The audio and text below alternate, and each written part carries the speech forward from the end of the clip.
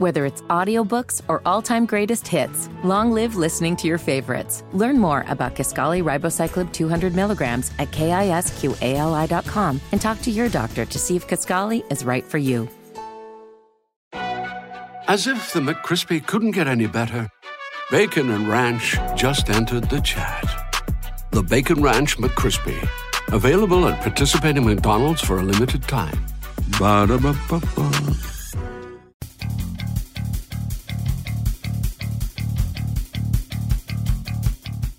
With 5 seconds, he's going to throw it. Howard leaps. He has it. Touchdown. Carolina back from the dead to tie the game with 2 seconds to go. Snap back, spot down. The kick is cleanly away. It is good. And Nick it's Weiler with a Yes, sir. 54-yard field goal. And how about them Tar Heels? They do it. Here's Kupak. Gives off to Amos. He's got it. He's Unbelievable. Unreal. Jordan back to kick. It's blocked again. Picked up. It'll be a touchdown, Carolina, for Bracy Walker. He blocks his second punt and scores his second touchdown of the season. It's 14-13. Mr. Jordan beat Mr. Walker. Bernard fields it at the 26. Heading to the far side. Gio at the 35. Gio, he's at the 50. No, he's not. Yes, he is. Gio, he's going to take it for a touchdown. Are you kidding me? This is the Heel Tough Blog Podcast on Spreaker.com. Hey guys, and welcome to this edition of the Heel Tough Blog Podcast.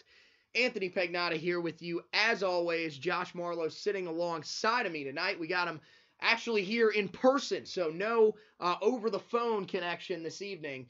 Instead, we will get the take right from the man himself on the Duke game as we are recapping this actually here on a Saturday. Hoping I'll be able to get this up pretty soon afterwards. I don't think I'm going to wait as long as I have been. I think what we'll do is if we do get any other interviews, we can always go back and add them later on to the podcast site, and you guys can listen to it there. So, I guess we'll just we'll jump into the Duke recap real quick, and then we'll circle back a couple other topics that we'll talk about before previewing the Western Carolina game. But we got to start with the Duke recap from today. Pretty much what we, I guess, all expected. Another close game with them. That's kind of how it's been throughout the last few years, mainly under Larry Fedora. And once again today, an opportunity to win a close game, but unfortunately, the Tar Heels just unable to pull it out due to a lack of execution and a lack of play calling, whichever way you want to lean, more. That's kind of up to you. We have our opinions, and we'll get into them here in just a second, but I want your initial reactions here as we sit now currently at 1-8 on the season. Yeah, another tough loss. Like you said, I think it was the game we kind of all expected, tight. The only thing I think I was wrong about, I didn't see this game being the shootout that it was, especially in the first half. But it's just another game where Carolina had a chance to win another game on the road in the ACC and couldn't get it done for whatever reason. It's been the same story, I guess, over the last month and a half. They've put themselves in position to win games and just simply haven't done it. I thought the ground game was the best it's been all year, and the defense was probably the worst it's been all year. So it was just one of those days for Carolina football. I guess focus on the defense here because the last 2 weeks, that's kind of been the area that has been in question the most. They came into the game against Georgia Tech allowing less than 400 yards of total offense to opponents. And, you can say whether or not that's good enough for you, but in today's college football, that's a pretty solid number. That's kind of middle of the pack.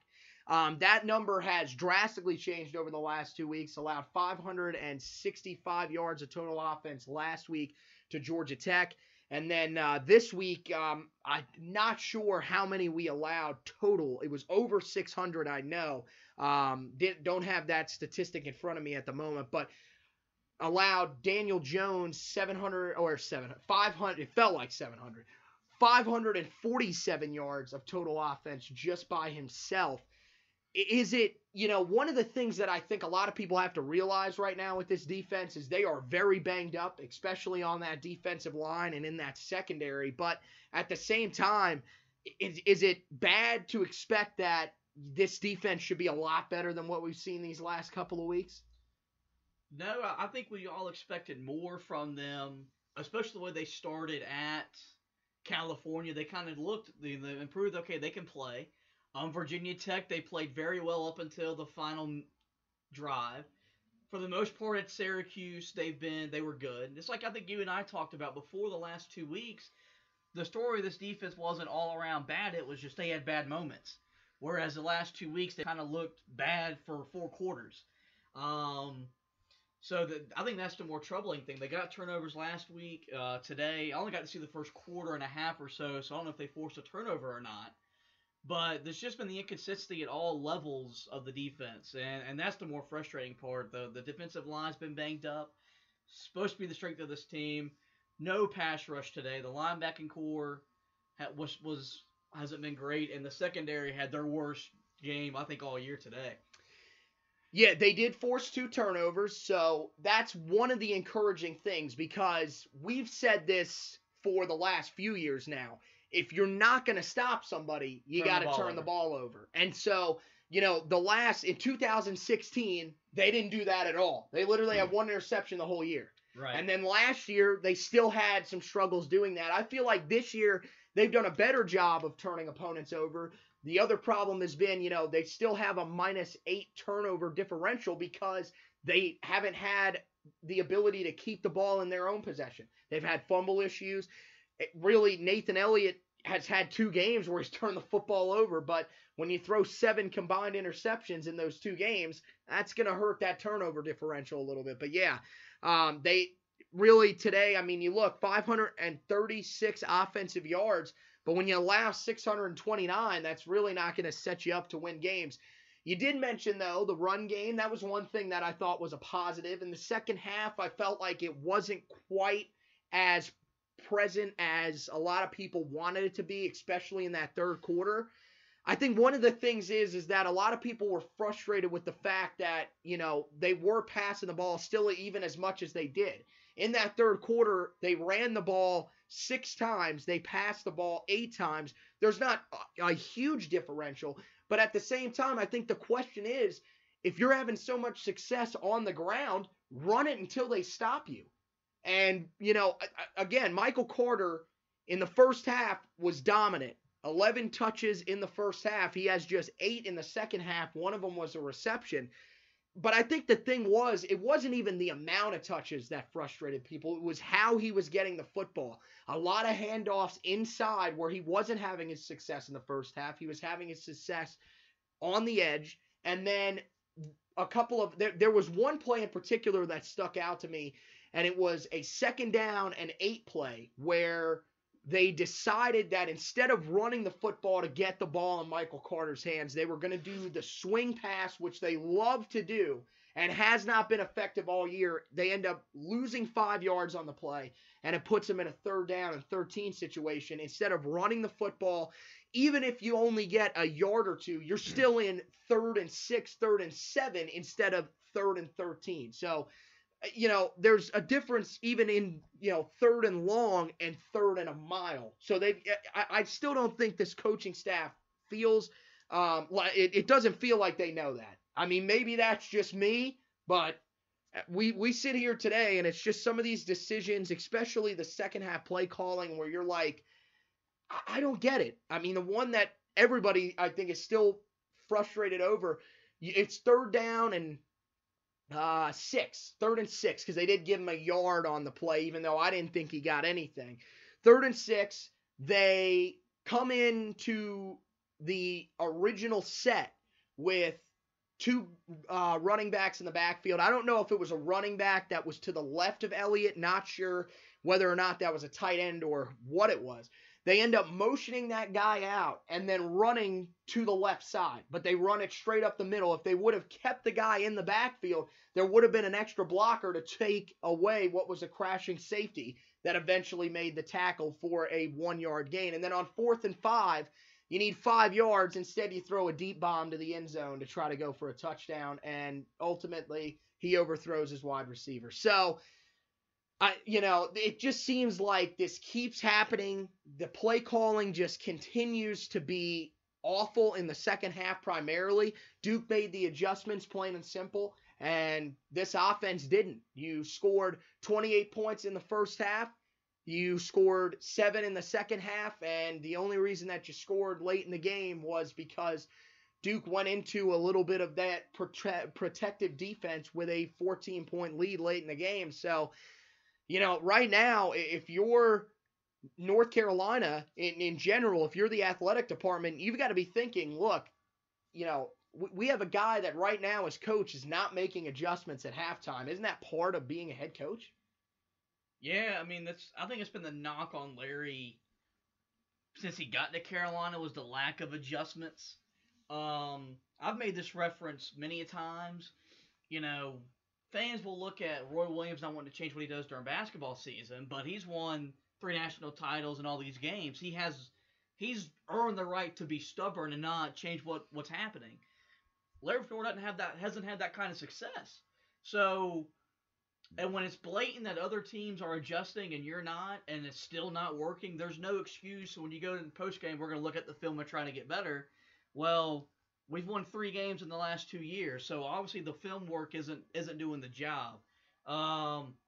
So it's very disturbing, and I'd imagine Bubba Cunningham's having a close eye on this because I'm sure there were boosters letting him know, hey, we're done giving money to this program as long as he's the head man.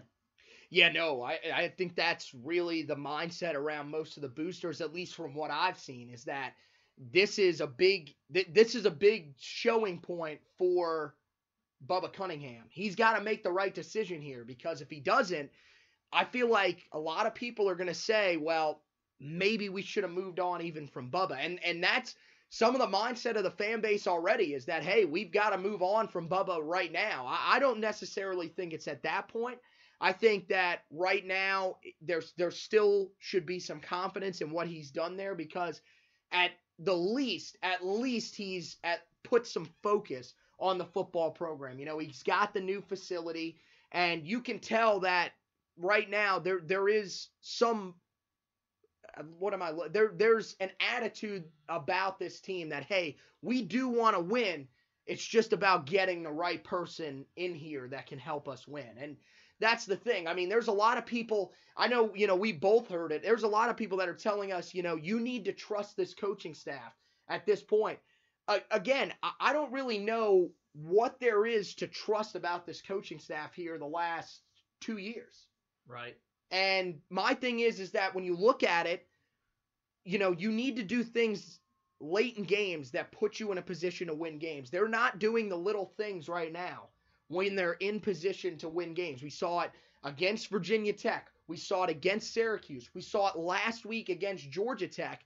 And we saw it again today against Duke, where we had opportunities, and most of the time, the thing that you're known best for, your offense, right, comes up short in these crucial moments. So, yeah, I think at this point, it's getting a little bit stale. The argument from a lot of people that still want to keep Larry around is that, well, it hasn't gotten that bad yet. My thing is, why let it get to that point? If you can stop something from happening, that's like saying, well, you can prevent a car crash from happening, but no one's injured yet, so let the car crash happen.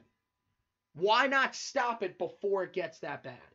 That's all I'm saying. Don't let this get to a point where you're not able to recover. You're not able to get back to the point of being a program that a lot of people thought might be that team in the Coastal that could one day make the championship every other year, or, a few years in a row. So, I don't know. We sit here and have this same conversation every week. I feel like it's getting a little old. Yeah, I mean, for the people that want Bubba Cunningham fired, I think that's a little overreaction. look at the athletic department as a whole and the success it's had. Field hockey, men's soccer, women's soccer, baseball, basketball, a bunch of sports under his watch are doing fantastic. He just oversaw projects to upgrade a lot of the facilities on campus, including the football, getting the practice facility and the new seats in Keenan. So I think it's crazy to want to move on from him. I think he's done a lot of good for the university. He helped his kids through the NCAA stuff. So I'm not on that point. But, yeah, you're right. The whole thing with Larry, and it's worth the talk about, but it's starting to get old because we don't know what's going to happen yet because there hasn't been a mandate from Bubba that, okay, he's got to win this game or he's fired. There's been no report out of Chapel Hill that his job's on the line, whereas other places you kind of know going into games like LSU with Les Miles. Right. You know, and some other places, you don't win, well, you're done after tonight. We don't have that yet from Bubba. I think, and I've reiterated, I could be okay with keeping Larry Fedora if he brought in a new staff and tried some new things. But if we're trying to keep the same guys and it hasn't worked the past 2 years, especially the defensive coordinator and that staff, then I'm not going to have any respect for what Larry's doing in Chapel Hill. I mean, I still think there are guys on the staff that you look at and say it will be hard to move on from them. Mostly the guys that he brought in this past year. Like, I don't think Robert Gillespie can go anywhere because the backfield has performed well and he's a good recruiter. Tommy Thigpen in the secondary, mostly handling the safeties. Henry Baker is the guy that focuses on the corners. I feel like the safeties have played pretty well. And again, he's one of your primary recruiters. Right now, he recruits the Charlotte area. So that's one of the big guys, I think. And that's one of the guys you really went out of your way to try to bring here over the offseason. So I don't feel like that's a guy that you can just tell, hey, you know, we're going to move on. And then, I don't know. Luke Paschal, I feel like you still got to keep. It's his first year. I don't think the receiving core has been great, but at the same time, I don't really think they've been that bad. Same thing with special teams. I don't think they've been as effective as they were last year, but that unit was handled by Coach Fedora. So unless Coach Fedora, you know, doesn't have confidence in him, I think he'll handle that, you know, fine going forward. Coach Fedora can, of course, always go back to being the special teams coach if he wants to.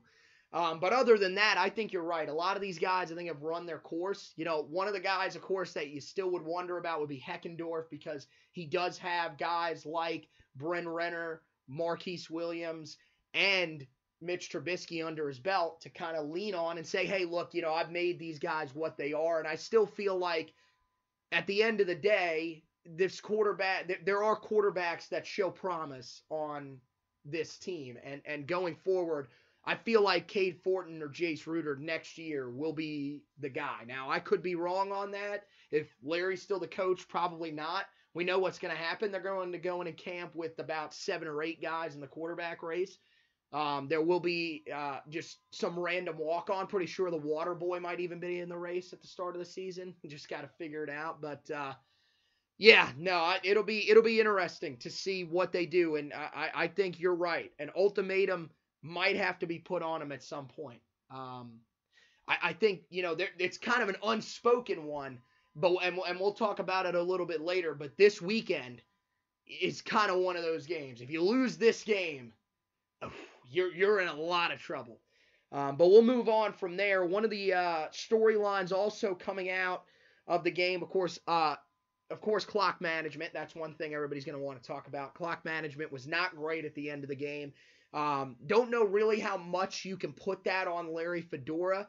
A lot of throws into the middle of the field by Nathan Elliott. And then Dave Archer was one that took an issue with the fact that it took Nathan Elliott 6 seconds after they got up to the line to spike the ball. I don't think what he realized was the ball was placed pretty quickly, and when you get up to the line, you have to be set for a second before you spike it, or else it's a penalty. So I didn't take much issue with that. I took issue with the fact that they were throwing the ball into the middle of the field. They even had one pass that was complete that was short of the first down marker to Anthony Ratliff-Williams. So that's what I take a little bit of problem with. I didn't really take a problem with how Fedora and the staff handled it. They didn't run the ball or anything in one of those late game situations. They did throw it the entire time.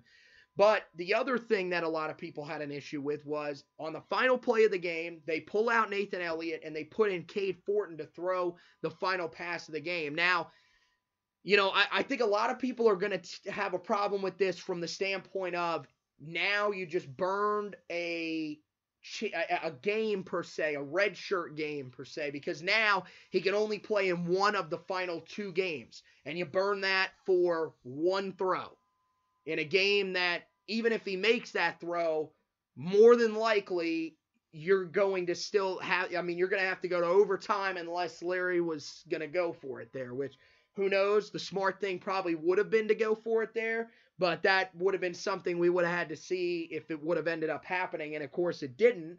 But a lot of people saying that was a poor decision. Some people just not understanding at all why they did it.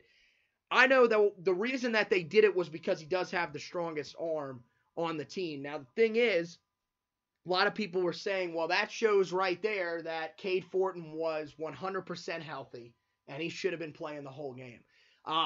That is very far from a true statement, and I still feel like there were a lot of people that thought Fortin should have started today, whether he was 50% or 100%. I told you this before the game when I saw that he was warming up, and I knew the fan base would do this, where they would sit there and say, well, he's got to start because he's out there warming up. Just because you're warming up or taking warm-up reps does not mean that you are 100% healthy. They are just trying to get you out there on a game day, put you in full pads, and at least give you a chance to go through the motions. And of course, they had him there in case, let's say that the unthinkable happened, which, for us, it might not be the unthinkable with how many injuries we've had over the last couple of years. And you have Elliott and Manny Miles, who is the backup today, go down. Then you always have him there to, come into the game and at least, if you needed him to, just hand the football off. But my question to you is, and it's like I said, I told you that I didn't think he should start unless he's 100%. And even then, in what seems like a pretty much lost season, just save him for next year and let him be 100% healthy for spring camp next year and going into fall camp next year. Is that your mindset too, as we sit here right now? Or are you one of those guys that said, if he was even 50% healthy, we should have sent him out there? Yeah, no, I don't agree with Fortin making the one throw. Like you said, you lose the redshirt game. I think if we were, let's say, already bowl eligible or still in bowl eligible possibility, you could have maybe lived with it a little bit more, but we were 1-7. So you're not going to a bowl game. The season's effectively over. You got the pride of wanting to beat your rival, but what's the chance of him coming off the pine and throwing the touchdown anyway? I'd have much rather saved him if we were going to play him till we knew he was 100% healthy, whether that be next week or the state game, or just get him ready. Like I told you earlier, I would rather him be healthier when we get into spring camp and the quarterback position is on the line and that battle starts happening. So yeah, I wasn't a fan of it. Whether it worked or not, I still disagree with you.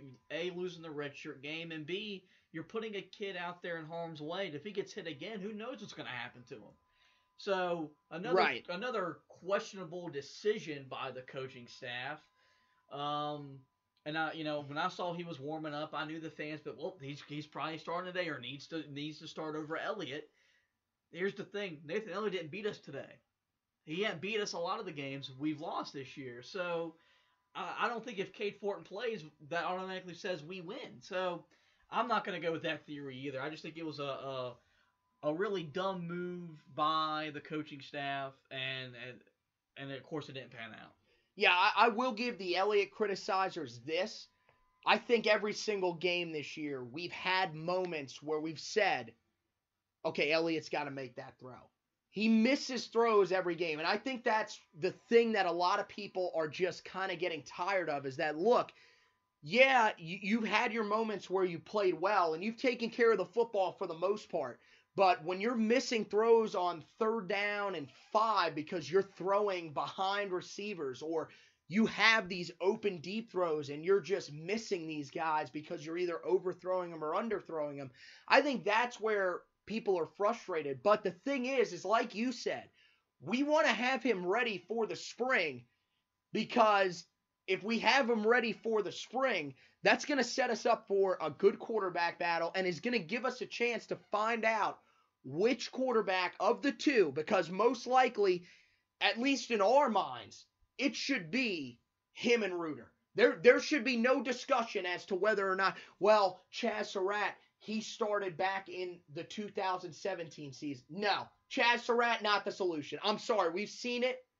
The decision-making is just a problem with him. Not really the strongest arm on the team either. And then when you look at Nathan Elliott, he's had this whole year to prove himself. Simply hasn't. Lacks the arm strength, lacks the footwork. Really, at this point, they seem like they don't want to run him. I don't know if there is some injury that we don't know about. R.L. Bynum, who a lot of Tar Heel fans probably follow, he tweeted out, well, they might not want to run him because of the risk of him possibly getting injured, because they don't know who they have behind him now with Fortin and Reuter out. My thing is, it doesn't really matter. When you have an offense that is the style that Larry Fedora likes to run, an offense that was heavily based on run-pass options for the last few years, you have to have a quarterback in there that you are willing to run with. Yeah, you've had 2 quarterbacks get injured, but at the same time, you've got to kind of say to yourself, if I take this element out of my offense, ultimately that's going to hurt my offense's ability anyways. So that would be like not having an effective quarterback in there, which right now, with Elliott just being a guy that throws the ball the whole game, that's pretty much what it is. So, I don't think going with Fortin was the right thing to do in that situation, or starting today. In that situation just blows my mind how you used him for one play, and now that is what prevents you from being able to use him in either the Western Carolina game or the State game. I would assume that more than likely they would just start Nathan Elliott against Western. Also, Western, State is at home. Yeah. Okay. I was going to say Western. Unfortunately, Western's not senior day, so we couldn't start Manny Miles and justify that as the reason to start Manny Miles because it was senior day. But, I think ultimately that will be an Elliott game because, look, Western, we should be able to beat them if we have nobody at quarterback. We could run the Wildcat. Oh, which they also ran that earlier today. That was one of the play calls. What was it? 2nd and long, they ran a Wildcat play with Michael Carter that Ben Humphreys pretty much called out at the line of scrimmage. Knew they were going to run it, dropped them in the backfield. So, again, play calling just baffling. Just baffling. But, yeah, no, I think Fortin it'll be interesting to see what they're going to do. If they're feeling that he's 100% healthy, what they'll do against State. And I think one of the things that'll be interesting is if he's 100% healthy, and pretty much that's what the journalists are telling us, that's what the people closest to the team are telling us. If he doesn't start, then you kind of wonder, does Larry really realize that his job could be on the line? So that'll be something interesting to see come that State game just 2 weeks away. And we turn to that NC State game, and here's my question for you right off the bat with that. Is that the last gasp, at least in the fan base's mind, for Larry Fedora? Well, I think the fan base has already last gasped him after ECU, Virginia Tech, Syracuse, Virginia, and now today with Duke. I thought you were literally just going to list off every loss. I was like, we could be here a while. But you would probably think so. His record against in-state rivals is not, I think it fell to 7-12 today since he's been in Chapel Hill. Yep. State, in terms of the football side of things, even though there's not a bell or anything on the line, is the more prominent football rivalry for North Carolina, and he hasn't fared well with them. He hasn't won at home since the Geo punt return. This could be his third straight loss to NC State at home. All of them would be senior day losses. That's not going to sit well with A, the fan base, and B, hopefully, the athletic department. So, yes, I would say going into that, whether we win next week or not, and we go in 2-8 or 1-9, that will probably be his last chance to either save his ass or to lose his ass. So well, let me tell you this: if he loses next week to Western, we're not even on the Western preview part of this podcast yet. He loses next week to Western. They should not even let him walk off the field without him being jobless, because that Western Carolina team isn't anywhere as good as the team we even faced last year. And we destroyed them last year. So let me just get that out of the way first. But I think, I think ultimately you're probably right. And yeah, the record against in-state teams is not good. The only team that he's at 500 or above against is Wake Forest right now. Right. And State at 3-3 as well. But that more than likely in the minds of many people will change this year. 2-5 against Duke, a team that prior coaches had seemingly owned. Right. And 1-3 against ECU, which I think is the most concerning. Right. A team that dominated you in back-to-back years, and then this year, a team that came in on the ropes, their coach pretty much seen as gone heading into that game, and that might be what ultimately ends up saving his job, because he blew you out and got them at least a little momentum going in the right direction. So yeah, I mean, you look at all the statistics, and I mean, when I got into the argument with the guy that is now on WCHL up in Chapel Hill, you know, it's pretty much, for me, it's all there. He's 5-20 in his last 25 games. Since that loss to Duke back on November 10th of 2016, he is it's not working out anymore. Right. You know, you cannot be that bad. And when you look at that record, I mean, look at just the last 2 years at 4-17. There's only one school in the entire Power 5 that has a worse record than that, and that is Oregon State. Are we trying to say that that's a good comparison? I mean, I'm not. Look at what he was built on. Offensive success. This offense the last 2 years is more than likely going to average 26 points or less, while the defense looks like it's going to give up almost 30 or more points, probably more than that. And this will be back-to-back years where your points differential will be 5 points or more per game, which is not good at all. So, you know, I think going into that game, if I'm Bubba Cunningham, again, like I said, he loses next week, he won't be coaching in that game if I'm Bubba. That would be whoever your interim coach is, whether it's John Papuchis or whether it's Chris Kapilovic, Keith Heckendorf, whoever you're rolling with in that game. But even if he wins, I think there's got to be a little bit of pressure on him to say, look, this is the one game we've got to get you to win. Because, yeah, at 2-9, this is nowhere near where we expected this team to be at the start of the year. So putting a little bit of pressure on Fedora, maybe he ends up stepping up. If not, you know, I don't think, let me put it to you this way. I don't think anybody is going to be angry if they move on from him as coach. I don't think anybody's going to say, well, that firing doesn't make much sense. Right now, especially on the exterior, most of the national guys in general, they think, yeah, he's pretty much as good as gone. There's only one coach in the ACC that I think right now is seen to have worse job security, and that's Bobby Petrino. Right. The wheels have fallen off of his bicycle. So let's just, there we go. But, I think Fedora, there is some pressure, and we'll see, hopefully, how he responds to that. Or, you pick whichever side you're going on. But again, we've told you, don't go all in on it, because you never really know. Larry could be back next year. So, as I said, I don't think he lasts if he doesn't get through the Western game. So we'll turn to the Western Carolina game.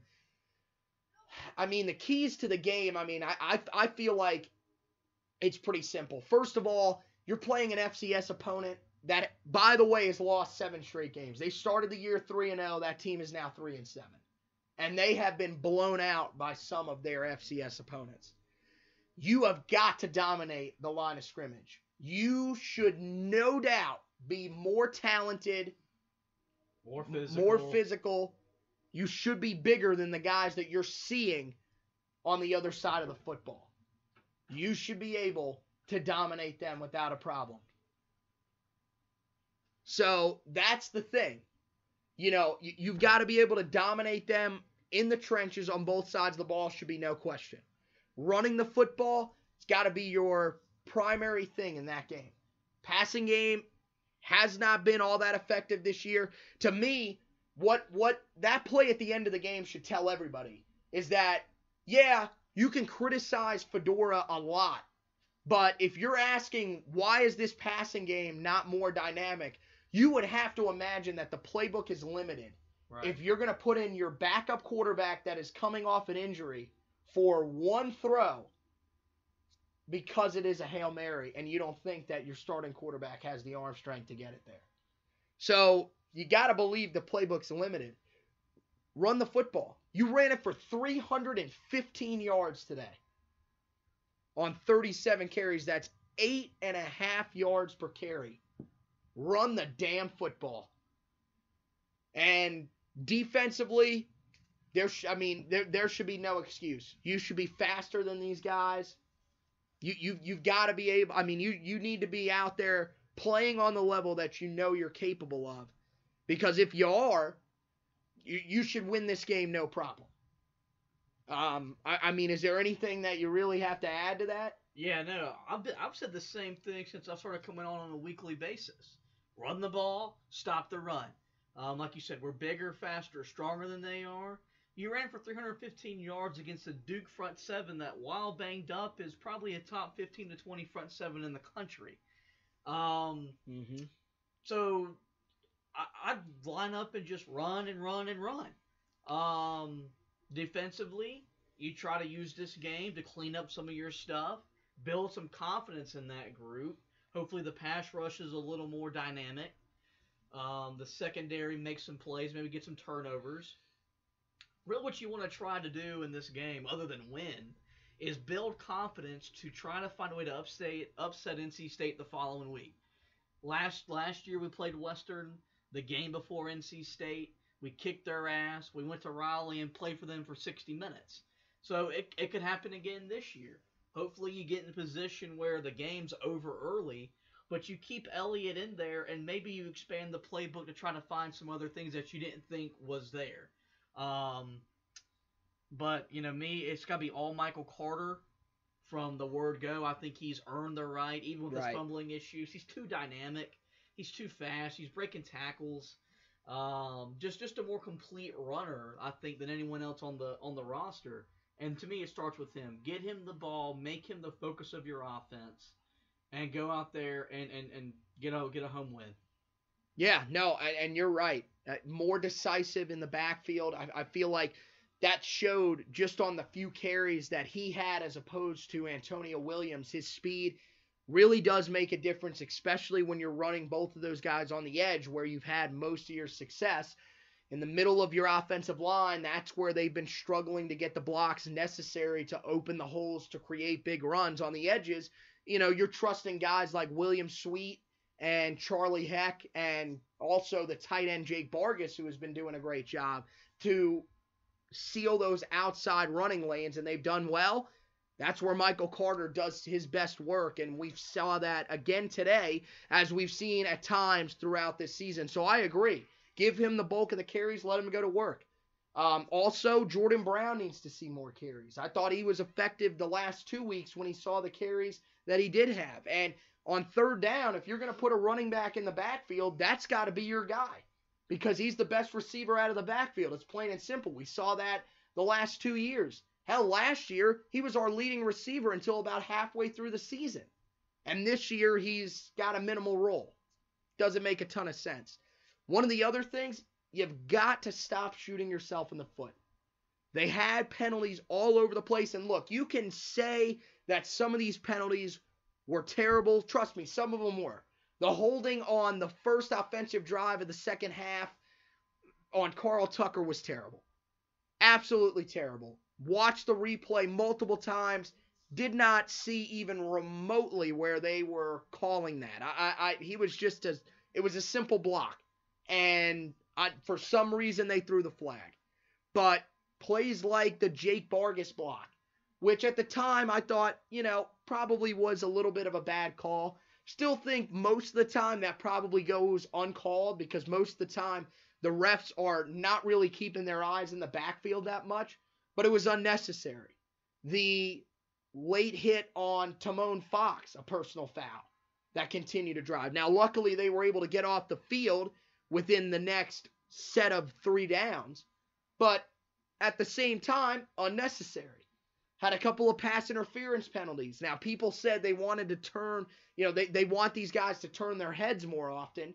I do agree with that, but at times, if you've got a guy like Dominic Ross in coverage, if he turns his head, that's the difference between him being there to make a play and a man catching a pass for a touchdown. Because when you turn your head, you're going to have to slow down. But still, you got to be able to be a little bit smarter about where you're at in location of the receiver and where that ball is. So, it's things like that you've got to keep from, doing to yourself. Because this is not other teams beating you, it's you beating yourself. And then, one of the other things they've got to adjust, the third down defense was terrible today. Right. 13 third down conversions from Duke. 7 of them were from 7 yards or longer. That simply cannot happen. And you can say whatever you want about how bad the secondary played. Part of that is on the defensive line for not getting any pass rush. One of the first times the entire season that both Malik Carney and Timon Fox were on the field, and they generated 0 pass rush. They had 1 sack the entire day as a unit, and it was defensive tackle Jason Strobridge, who was in and out of the game all day because of injury. So you've got to be able to get to the quarterback on those third downs, put a little bit of pressure on him, and there were certain plays where Daniel Jones, 3rd and 10, Daniel Jones runs for a first down. Right. On the outside. No linebacker there to help. You've got to be able to make adjustments like that. When you're getting destroyed by a running quarterback, Larry, add the 3rd linebacker into the game. Why do you continue to go nickel and dime packages and have no one in the middle of the field to take away the possibility of a quarterback run? It's things like that that just make people frustrated. We'll see how they're able to adjust against a team in Western Carolina that so far has struggled, but they're going to have a running quarterback. We know that from last year. The guy who was there last year, I think his name's Tyree Adams, if I remember correctly. He does return. Not as dynamic of an offense as they were a year ago, but still, as we know, running quarterbacks have historically given Larry Fedora teams trouble. So, with that, I think this is the thing. There is no line on this week's game because we do play an FCS team. So, we'll get to the predictions. I'll still give a prediction. I'll do an outright prediction for this week. But as always, our picks are presented by Hustle Hands. Hustle Hands. It's an innovative company based on the idea of working as hard as you possibly can to make your goals achievable as possible. For apparel designed by fellow Tar Heel Chad Boucher, go online to hustlehands.com. Check out the podcast Wednesday nights on Facebook. Just search Hustle Hands Worldwide. Hustle Hands. It's more than a brand. It's a way of life. So we turn to you first, as we always do, and your outright prediction for this upcoming week's game against Western Carolina. Let's see, last year we scored over 60. I don't think we get that number to this week. I think Carolina wins decisively. I think they build off the run game. The defense, just by the opponent, has probably their best game of the year, we would hope and expect, en route to a 42-10 victory. And like I said earlier, when I look in this game, hopefully we find some consistency in the run game. We find some stuff that we didn't think we could have because we had a chance to work on things, to find some stuff to get ready for NC State. Because we're going to need some stuff to take down Dave Doran's club. But I'm expecting an ass kicking. We joke all the time during some games, this game better be over by halftime. This is one of those games that by halftime, the game better be over. And I think it will be. I got Carolina winning 42-10. Yeah, I think our offense has definitely shown signs in a few halves of games. We saw it at times against Syracuse. We saw it at times last week against Georgia Tech. And once again, we saw it here today against Duke. I think they do put some points up on the board. I think they run the ball well, hopefully. I think hopefully they go to the running game a little bit more. Michael Carter, the focal point of the running game. I'd like to see more of those handoffs. Daz Newsome was in the backfield for an 84-yard touchdown on a handoff. I'd like to see, if you want to do the gadget plays, make them more like that instead of having Rontavious Toe Groves throw a pass. Right. Those are the types of plays you want to see. I'd like to see some of those dual sets in the backfield with the quarterback. I thought that was effective when we saw it at times today. Have two of your talented running backs back there. I mean, this backfield is so loaded with talent. Put them on the field at the same time and make these teams worry about which guy is going to get the football. Also, if you can, get Nathan Elliott involved in the run game. Because, again, when he's been involved in the run game, that has made him a better passer. Again, makes no sense. But somehow it does. Allow him to get involved in the run game because that will get him going, and that will also have to keep that thought in the minds of defenses instead of saying, let's just load the box because we know that's just going to be a handoff to their running back. And, yeah, as I said, dominate in the trenches. You're bigger. You're more physical. You should be able to take control of this game early and keep control of this game. I think Carolina wins it 52-7 over Western Carolina. So I think that's it. We got anything else we want to touch on here before we roll out for this week? Nope, I'm done. All right, man. So, of course, we want to thank you guys for listening to this edition of the Heel Tough Blog Podcast. As always, you can listen and subscribe to the podcast on Spreaker, iTunes, Google Play, Spotify, iHeartRadio, TuneIn.com, or the TuneIn app. This week's game against Western Carolina will kick off at 3:30. Not where do we know what the TV coverage is on that yet? It's probably going to be Fox Sports South.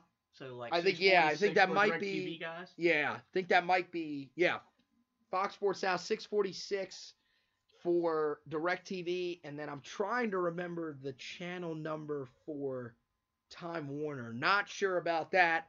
But check your local listings for the game. And I think it will also be on the Watch ESPN app, so check there. Jones Angel will be on the call for the Tar Heel Sports Network along with Brian Simmons. That's 99.3 FM and 1110 AM WBT in Charlotte, 97.9 FM and 1360 AM WCHL in Chapel Hill, and 106.1 FM WTKK in Raleigh. For others, please check your local listings. Thank you guys for listening once again, and as always, go Tar Heel!